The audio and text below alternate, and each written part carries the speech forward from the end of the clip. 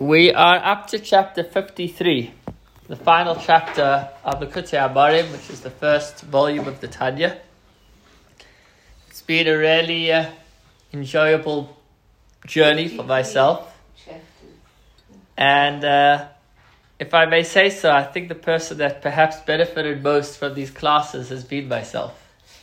I've never given myself the opportunity until this time to systematically go through chapter by chapter, giving it a lot of time and thought and understanding on later Sunday night, earlier Monday morning, reading the chapter again and again, and really trying to pick up on the message of the Tanya.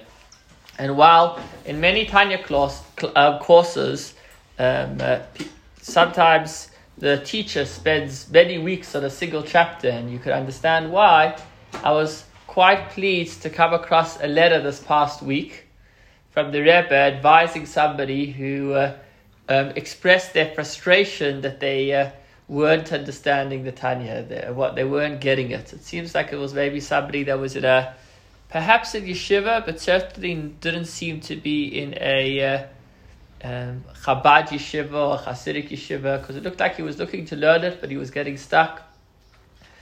And the Rebbe said that the Tanya should be learned like any other book of Torah. How so? When you learn the Chumash, when you learn the Parsha, you read a few words and you could immediately get very stuck with many questions that you don't understand. It's so much that really one wishes to understand. This is actually a general lesson about how to go about learning Torah in general. And the solution is not to get caught up on every difficulty, but it's you could maybe make a note of them, but to keep reading. And as you keep reading, you develop a more general picture so that you get the general storyline, the general message, the general insight of each chapter, of each verse. And then after you've become very familiar with the Parsha or the Chumash or whatever you're learning, then you go over it a second time, and then you have an opportunity to now look more into the different things that you had a difficult time with, so that you can have a better understanding of what's going on. And the same applies also in learning Gemara and Talmud. A page of Talmud, in yeshiva we'd spend a whole year, thousands of hours on literally 5-10 pages. But that was in the in-depth session of the yeshiva. But in the afternoons, we would just go through many, many pages. So there were these different styles, and they each complement each other. Certainly when it comes to Tanya, well, as we go along the way, there are many things that require lots of additional explanation. The key is to really ask ourselves, what is the general message that this chapter is giving us? And now as we come to the end of the Likutei Amarim, the first section of the Tanya, the key is to ask ourselves, what is the general message that the Tanya is giving us? And then we could go back and we could ask and analyze and reflect and get deeper insight as we go over it again and again. And as mentioned, that's part of the beauty of the Tanya, that it touches on different concepts in different chapters in different ways, which means that the same concept will come up multiple times, but each time it comes up, it's explained in a new light. And that's all the more reason why we don't get too caught up on the particular concept of that particular chapter, because we're only viewing it from one light right now, but when it comes up again a little bit later, we'll have a different insight, a different look at that very same concept. So it's to be introduced to the concepts, to become familiar with them, but most importantly, to ask ourselves at the end of each chapter, what is this chapter teaching me? What can I take with this chapter? What can I share with this chapter? How can I live with this chapter? And then chapter by chapter, we can really transform our lives for the better. We're up to chapter 53, as mentioned. The last 3 chapters have touched on a very fundamental theme of Hasidus, and that is, where is God? We've spoken about this a lot already. Just heard an anecdote of a kid or a father that was trying to convince his son that there's no God. But his son was an innocent kid and he wasn't taking it very well. And the father was really getting frustrated. He needed to really get the message across to his son that's, to just stop believing in this, whatever the son believed in. And in his frustration, one night after the kid went to sleep, he thought he'll write a note and I'll put it under his pillow and he'll wake up and he'll say, here's some mystical message. I don't know how exactly that works. And on the note he wrote, God is nowhere.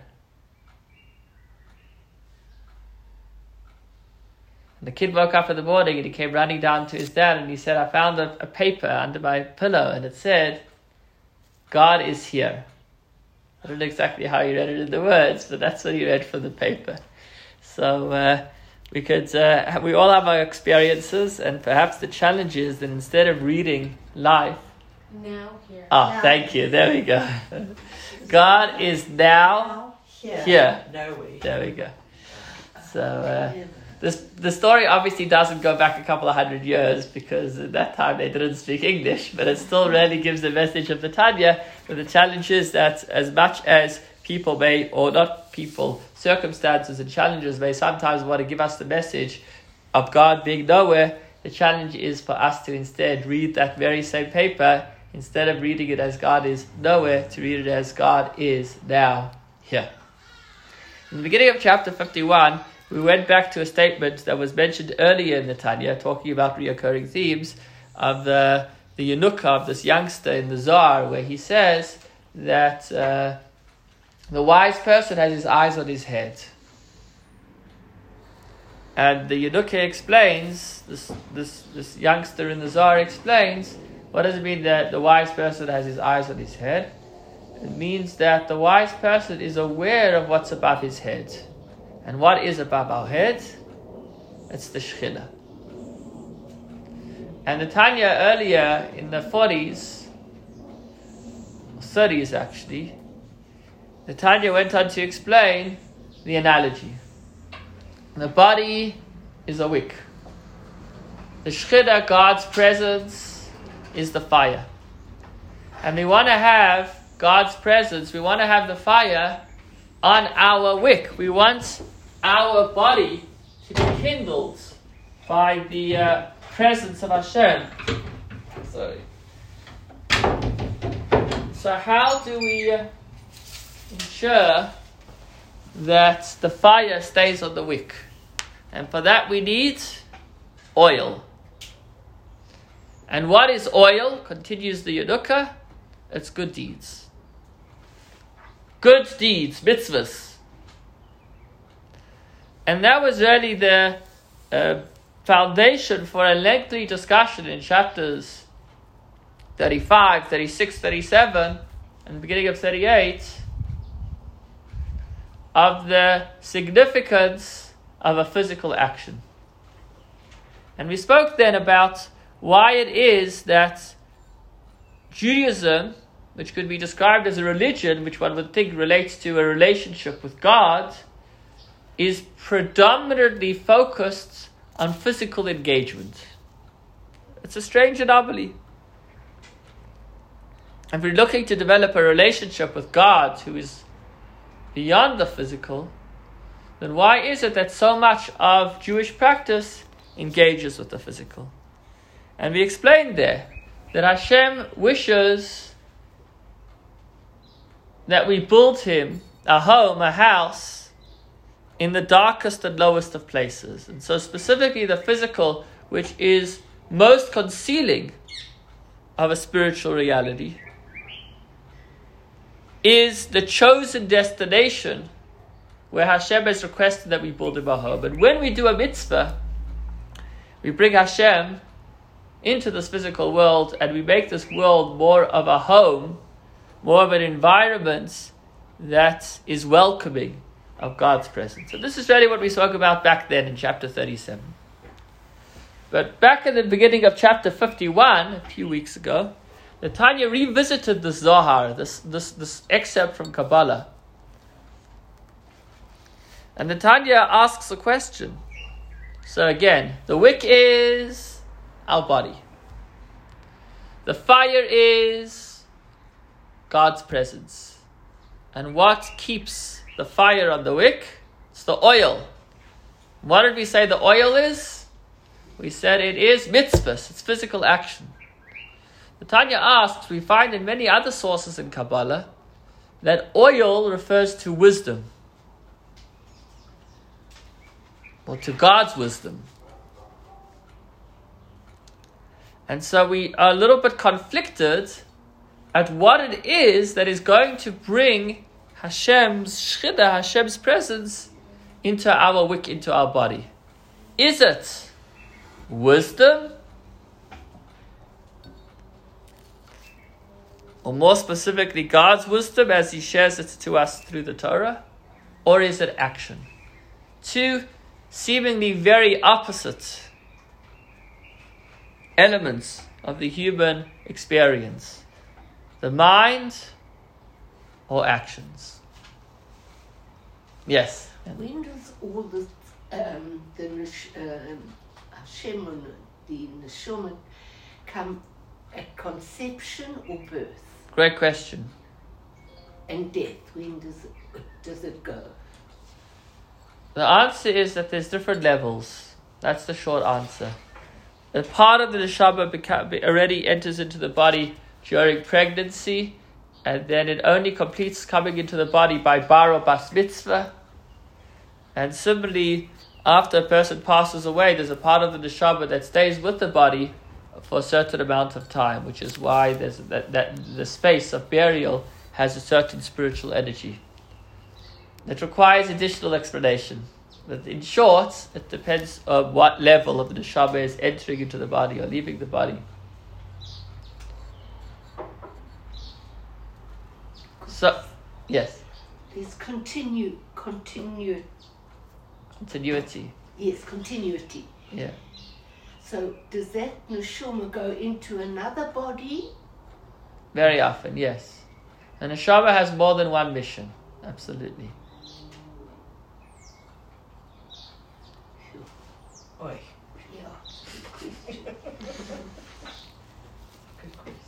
But interestingly, we're speaking here not about the neshama engaging with the body. We're talking after the neshama is already in the body. We're not talking about how do we bring life into the body. We're talking about how do we bring Hashem into our lives.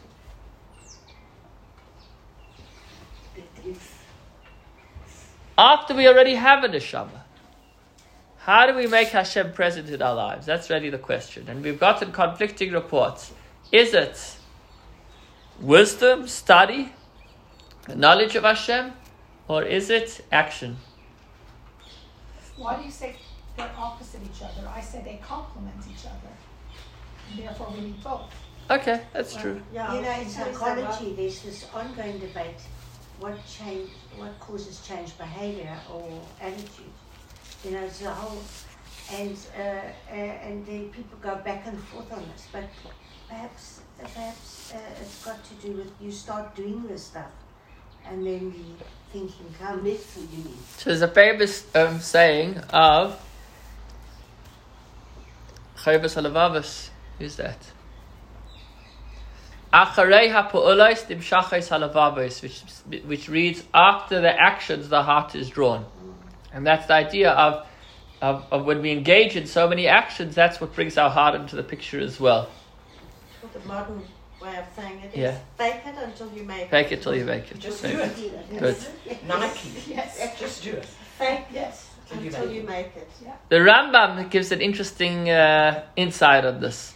The Rambam, in his introduction to the Mishnah, goes on a lengthy discussion of many fundamental concepts. It was written in Arabic and translated into Hebrew originally with a poor translation, and then retranslated into Hebrew. And I was going through the better translation, since I can't understand the original. And in the Rambam's introduction to the Mishnah, he talks about what's the purpose of man.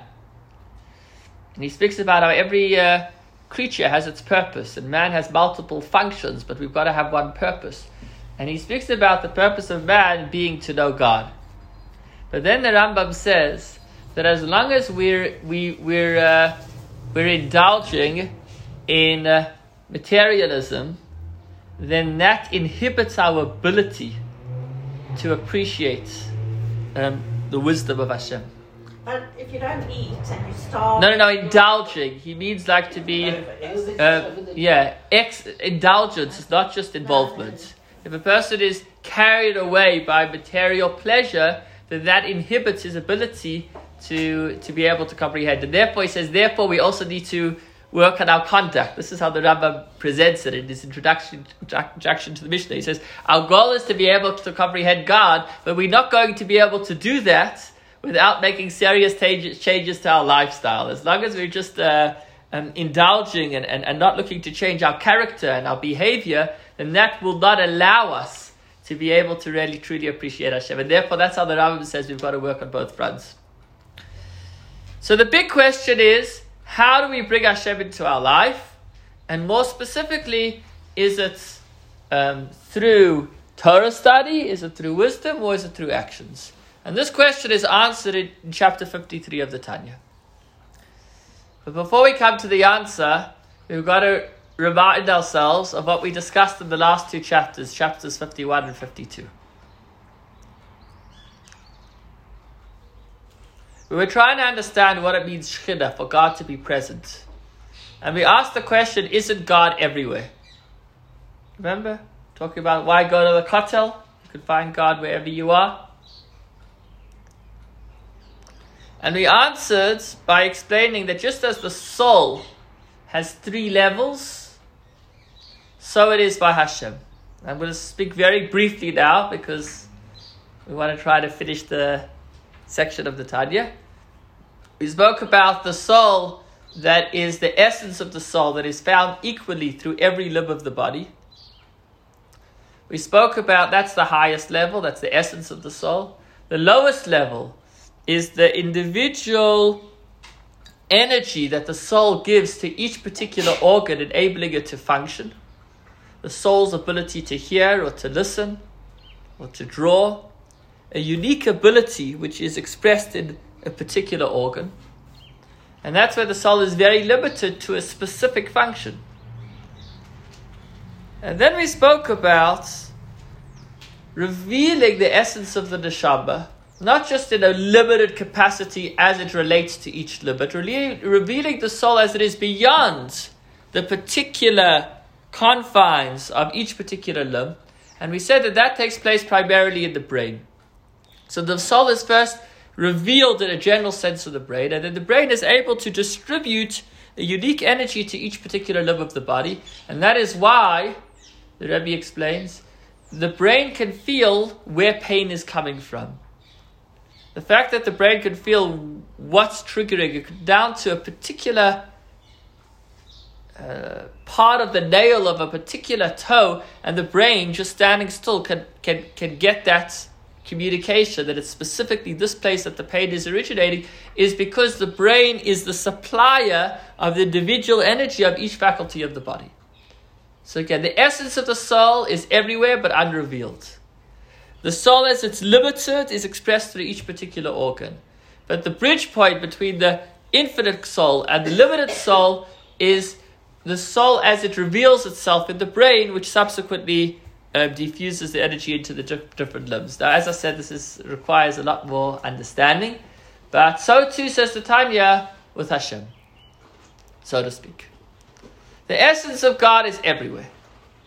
God is everywhere. The individual energy that Hashem gives to each created entity is felt in that particular organ according to its level. Which means when we look at every one of God's creations, we see another expression of godliness. But it's a limited, specific expression. Also through time, not just through place. Each Yom Tov gets us in touch with a different expression of godliness. Each Yom Tov has its unique energy. I mean, just imagine the guy that's confusing Tisha B'Av and Purim. You know, it's like the guy that's acting like Tisha B'Av on Purim or acting like Purim on Tisha B'Av, and you say, "What's wrong with you?" So why is that? What do you mean? it's all the same God, it's all the same religion. Like, why should it make a difference? It's because each day brings out a unique expression of divinity. So that's the lowest level. It's God as He is expressed through each particular limb. I said throughout the year, I'm not sure. That was my own suggestion. The Tanya just speaks about how each particular creation expresses God in a limited capacity, in a unique way. And then we spoke about how we want to reveal God as He is beyond this world, but within this world. We want to be able to bridge the unlimited, the infinite, with the finite. And last week we described how the meeting point between God's infinity and the finitude was in the temple, in the Holy of Holies. And that's why when you were to measure up in the Holy of Holies, there was finitude and infinity working together. How so? Because if you measured from one side of the Holy of Holies, the room, to the other, if you took a measuring tape and you measured from one end to the other, and then you measured from the one end of the room to the ark, and then from the other end of the room to the ark, so it equaled the same. The ark didn't take up space, but if you measured the ark, it had its specific dimensions. So it had dimensions, it was in space and above space at the same time. And the reason that there was this miraculous experience of the Holy of Holies was because the Holy of Holies was the meeting place of Hashem's infinity within the finite world. What does this mean for all of us? We're still bringing this all back home, and we have a lot to wrap up over here, the final chapter of this section of the Tanya. But what it really means is that we want to express God in our lives, but we want to experience Hashem not just in a very limited, finite capacity. We want to experience Hashem as He is beyond the human experience, but within the human experience. That's really the challenge. When we talk about where the Shekhinah is found, we talk about where Hashem's infinite, incredible energy that surpasses this world can be found within this world. And that's what we mean by the Shekhinah. Because God is everywhere. His essence is everywhere because He's everywhere. And that's His essence. That's not revealed. He's revealed, the way He's revealed is in each created entity according to its limited capacity. But to be able to experience an outer world experience within this world, that's a chap. And it happened in the Holy of Holies. But the Tanya continues that since the temple was destroyed, Hashem is found in the Dalet Amos, in the vicinity of Halacha. We'll talk about Halacha in a moment. But just to recap on another point we mentioned last week, and that was why it is that Torah is the bridge between the infinity and the finitude. We spoke about how Torah on an external level is intellect. The Torah is referred to as Kihi Chachmaschem u'binaschem le'enei ha'amim. This is the wisdom of the world. But the Torah is not limited to just being a piece of wisdom. The Gemara also says, Yesh Chachma b'Gayim, Tamin. Yesh Torah b'Gayim, Al Tamin. If somebody says that there's wisdom in the world, believe him. But if somebody says there's Torah in the world, meaning other than what we've received, Torah, don't believe him. Why? What do you mean? We just said that the Torah is the wisdom of the world, because the external shell of the Torah is wisdom, but the Torah actually embodies godliness. And so the Torah itself combines the unlimited with the limited. The Torah itself connected unlimited God with limited intellect. This was discussed a lot in the talking about going back to the beginning of the Tanya. The 4th and 5th chapters of the Tanya spoke a lot about this concept of Torah.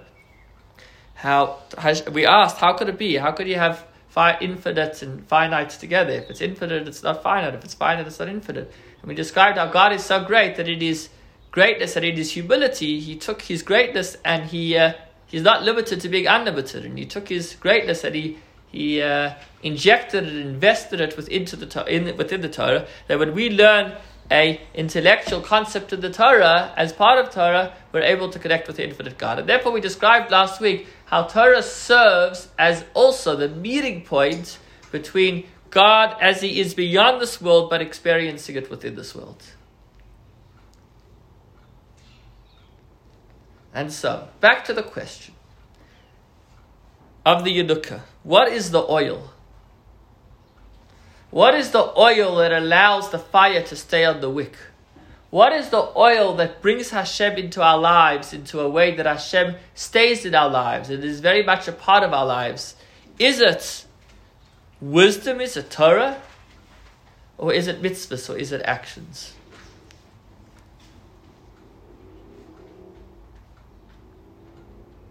And the answer is both, as you've all said. Why? Torah, we said, is the vehicle through which the infinite can come into the finite world. Because we said the Torah is able to take God's Shekhinah as it is beyond this world and share godliness within us in a finite capacity that we could comprehend it with our brain. But we're not just looking to have the fire kindle our brain. We want the fire to catch our whole body, our whole human experience. And that's why the Yanukkah said that it's Ma'asim Tovim, it's actions that bring the Shekhinah, God's presence, into our lives, into our worlds. Because we're not just looking to bring Hashem into our brain. That's amazing to bring Hashem into our brain. And I say that with the truest meaning of the word. It really is amazing. It's an amazing achievement to have Hashem residing in our brain. But we don't want it to stop there. We want to bring Hashem down into every element of our life as a human being.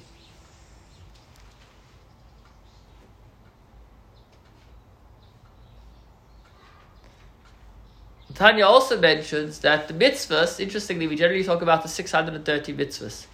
There are also 7 mitzvahs that were instituted by the sages, so the total is 620. The gematria, the numerical value of 620 in Hebrew is keter. Keter in Kabbalah refers to the will of God as it even precedes wisdom. So there's God, just what He wants, and then when God's desire takes on the form of a particular godly intellect until it comes down into our world. And so when we engage in the will of God, which is all the 620 mitzvahs, we are taking from the highest of God and bring it down into the lowest of the human consciousness. And the Tanya finally says one point, and with this the Tanya concludes. The Tanya says that the only way that the fire will stay is if the wick itself allows itself to be diminished and transformed by the fire. You say that again? The only way that the fire, or oil is great. Oil is great. We know that you can't light a fire with oil. Right? Oil alone you won't light a fire. You need the wick. We said with the wick alone you also can't hold the fire because you need the oil. So you need the fire, you need the oil, and you need the wick. The fire that we're speaking about is experiencing Hashem in a way that is beyond our human trappings, that enables us to bring a higher godly consciousness into the world and into our lives and the lives of the people around us. That's the fire. The oil, we've now said, is allowing ourselves to engage with the wisdom of God and then with the will of God, as it is, the 620 mitzvahs, actually bringing Hashem into our lives through performance, through action. And then we need the wick. We don't just need a wick. In order for a wick to serve as a wick, the wick itself needs to be able to be consumed by the fire, to be burned by the fire, to be transformed by the fire. I was thinking about it, you have these like tiki torches where that same wick can burn for hours. But at some point the wick also needs to be replaced.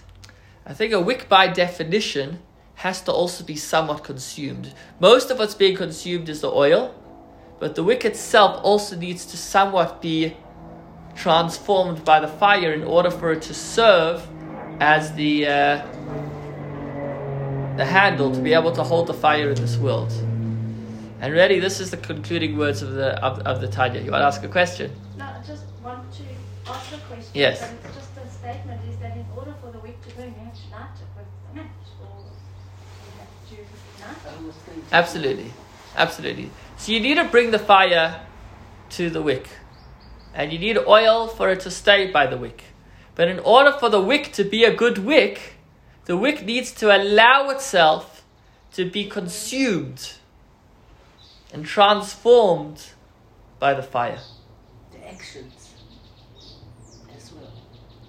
The actions, we said, also consist of the oil.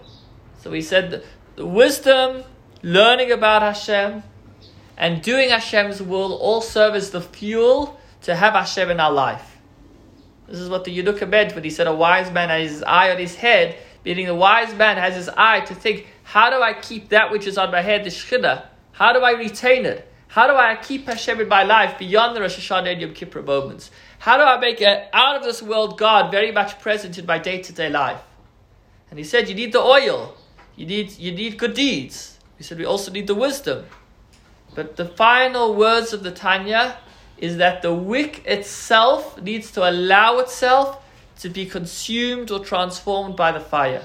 What is the wick? It's not the mitzvahs. The body. It's the body. Or the terminology of the Tanya, it's the animal soul. It's the human energy, not godly energy. And that's transformed.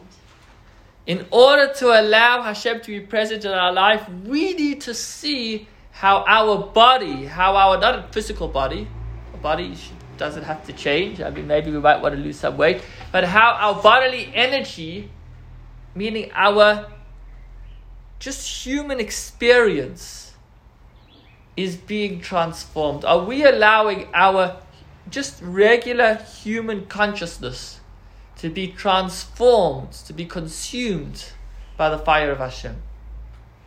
And the Tanya over here, in summarizing all 53 chapters, summarizing, but touching at them, says that there's the tzaddik and there's the Beinoni.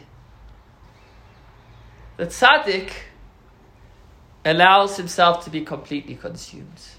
The tzaddik, we said, was the person whose entire persona has been redirected to be an ambassador of Hashem. Every fiber of the tzaddik's being, every feeling in his heart, every thought in his mind, and every concept in his brain is all being utilized in order to bring a godly consciousness into the world. But that's the tzaddik. That's not me and you.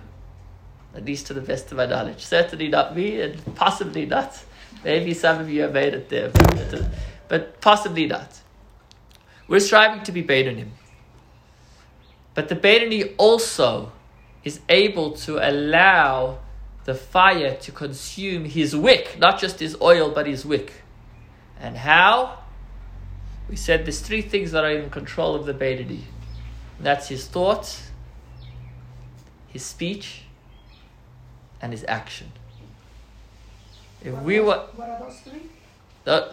Those are the areas that the Beinoni has the capacity to effect transformation. If we want to have Hashem in our life, we need to ask ourselves, are we allowing our wick, our body, our human experience for the Beinoni, our thoughts and our speech and an action, to be consumed, to be transformed by the fire of Hashem? And this is certainly a big chiddush, a big novelty and emphasis of Chassidus. That Torah, it's incredible. We've learned so much about it. Mitzvahs, amazing. It's the will of God. We've learned so much about them too. But we're not just looking to engage in Torah and mitzvahs. We're looking to allow ourselves, the way we look at ourselves in the mirror, that self, to be consumed by the presence of Hashem. And the Tanya says, with this we could have a good understanding of the words of the sages, that God is a consuming fire. Some people view it in dread. Rosh Hashanah Yom Kippur is coming. God is a consuming fire. Watch out. It's dangerous. But the Tanya teaches us that God calls to every one of us and says, will you allow yourself to be consumed by the presence of Hashem, to be transformed, to be elevated by the presence of Hashem?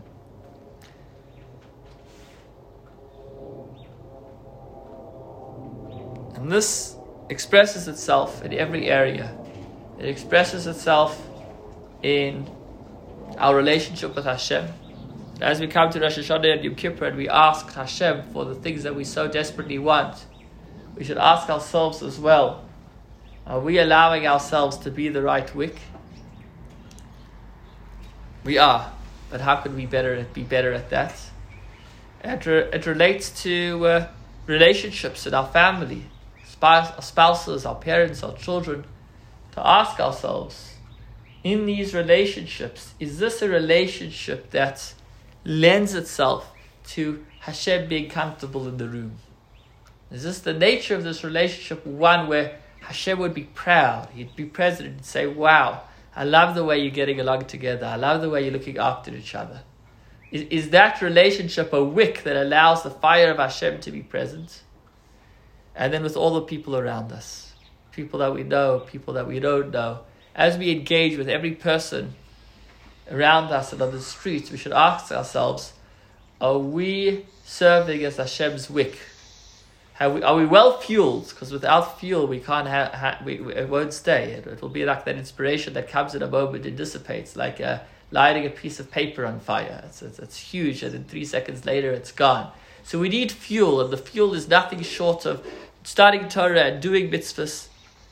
But in addition to the fuel, which we so need, as we engage with every person around us and on the streets, we ask ourselves, are we being the best wick that we could be, so that Hashem can shine in our lives and in the lives of all the people around us? And I'll conclude with the final words of the Tanya, which is also the opening words of the Tanya. And that is, or the final words of the section of the Tanya, Nishlam chelik rishoin be'ezras Hashem yisparech v'yis'aleh. We have concluded the first section of the Tanya with the help of Hashem. May he be blessed and exalted. And I conclude with this because everything that we do is only with the help of Hashem. When we opened the Tanya, we said that we are going on a long, short way to be able to reach places. And we concluded that sentence as well. The author in his opening words said, Be'ezras Hashem yisparech. With the help of Hashem, and we conclude with the help of Hashem. And so we've done our parts. We've done a lot of our part. We've been here, we've been learning, we've been growing, we've been working, and we turn to Hashem and we say, Hashem, please help us.